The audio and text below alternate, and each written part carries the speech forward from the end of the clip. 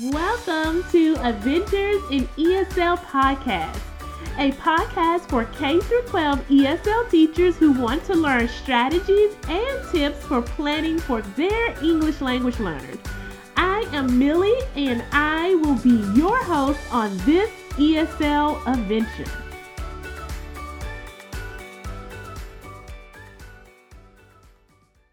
Before we dive into today's episode, I want to make sure that you hit the subscribe button and hit the notification button.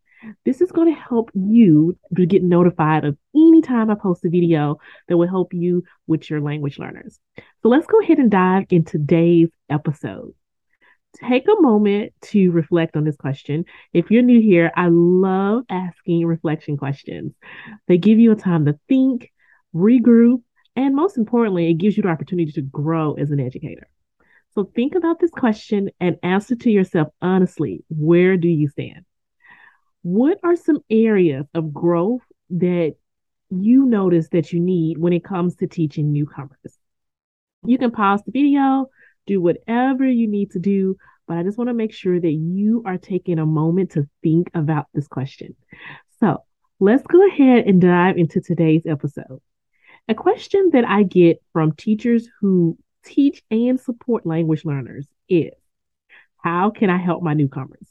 Teachers who've been teaching for years seem to be stuck on how they can support their newcomers throughout the school year. It's almost as if a lot of people think there's this magic trick that they have to do when they are actually really simple ways that you can support your newcomers throughout the school year. And a lot of times they're really surprised about some of the strategies they're using because they are effective. A lot of them are just common sense strategies, and sometimes we tend to overthink those things. Today, I'm going to be sharing with you common mistakes that teachers make when it comes to newcomers so that you can learn from those mistakes and not repeat them throughout the school year. So I want to share with you a quick story about my journey. My first year as an ESL teacher, I made a lot of mistakes, a lot of them. One of the mistakes I made was thinking that my students need to be pulled out into a hall to learn. I did this every day for about 2 months when I realized that it wasn't working for me and for my students. The worst part about it, which just thinking about it just makes me cringe now, is that I was pulling them out of a class that they love. And on top of that, I wasn't really providing them with any academic work that was challenging enough to move them to the next level. The students were just simply doing activities that were not aligned to the standards, and they were just off the mark, just random things that I had just pulled. I'm like, oh, this would be fun to do. I realized this when I was in class one day with the students, and the other students had beautiful projects that they had been working on. The students I had been working with, they didn't have any projects, you know. So I realized in that moment, you know what? That was completely doable. Like my students can do that project and they would have done a beautiful job on it. When I saw the disappointment on the students' faces that I taught, I knew that I had to make a change, and I knew that I had to make that change very, very quickly. As a first year teacher, I knew I had to do something, but I wasn't quite sure what I needed to do to make that change.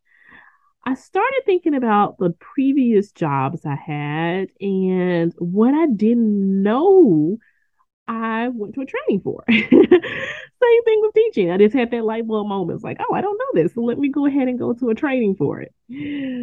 Training. Yes, training. I found as much training as I could and read as many books as I can get my hands on throughout the school year. I grew a lot professionally from those trainings and from those books that I was reading.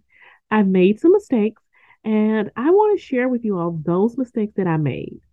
Let's dive into mistake number one, making assumptions about the student's academic ability. There's so many assumptions that you can make as a teacher. I have to remind myself daily to not assume. Do not go into the situation assuming. For example, some teachers make assumptions about the language learner's learning ability. Sometimes you will hear, well, they can't do this activity because they are a newcomer. Surprisingly, I hear this more from ESL teachers than I do from mainstream teachers. I know. I personally, I would love to know what you all have you heard that statement from a lot. Teachers who see the results set high expectations from their students. Your language learners can do tough academic goals. They can do it. I want to encourage you to go into each class every single day with high expectations for your students and leave those assumptions at the door. Let's dive into mistake number two. My second mistake I made was not providing the language learners that I taught with enough rigorous learning activities. A lot of times teachers think that the activities have to be easy for your language learners. Just because your students are not fluent in English does not mean that they're not capable of doing rigorous learning activities. They can do hard things. Your newcomers are capable of thinking critically. They can do that. An important part of our jobs as teachers is to provide them with those tools so they can succeed. Let me share mistake number three. That mistake was forgetting that we all have stakeholders involved to ensure the success of the students. This means that there are other teachers, we need administrators, we need parents and guardians, we need the community. You cannot do this by yourself. I'm going to say it again. You cannot do this alone. Throughout the school year, if you find yourself feeling the burden of teaching, then think about who you can call on for support. After hearing my mistakes, I want to know what is a mistake that you made.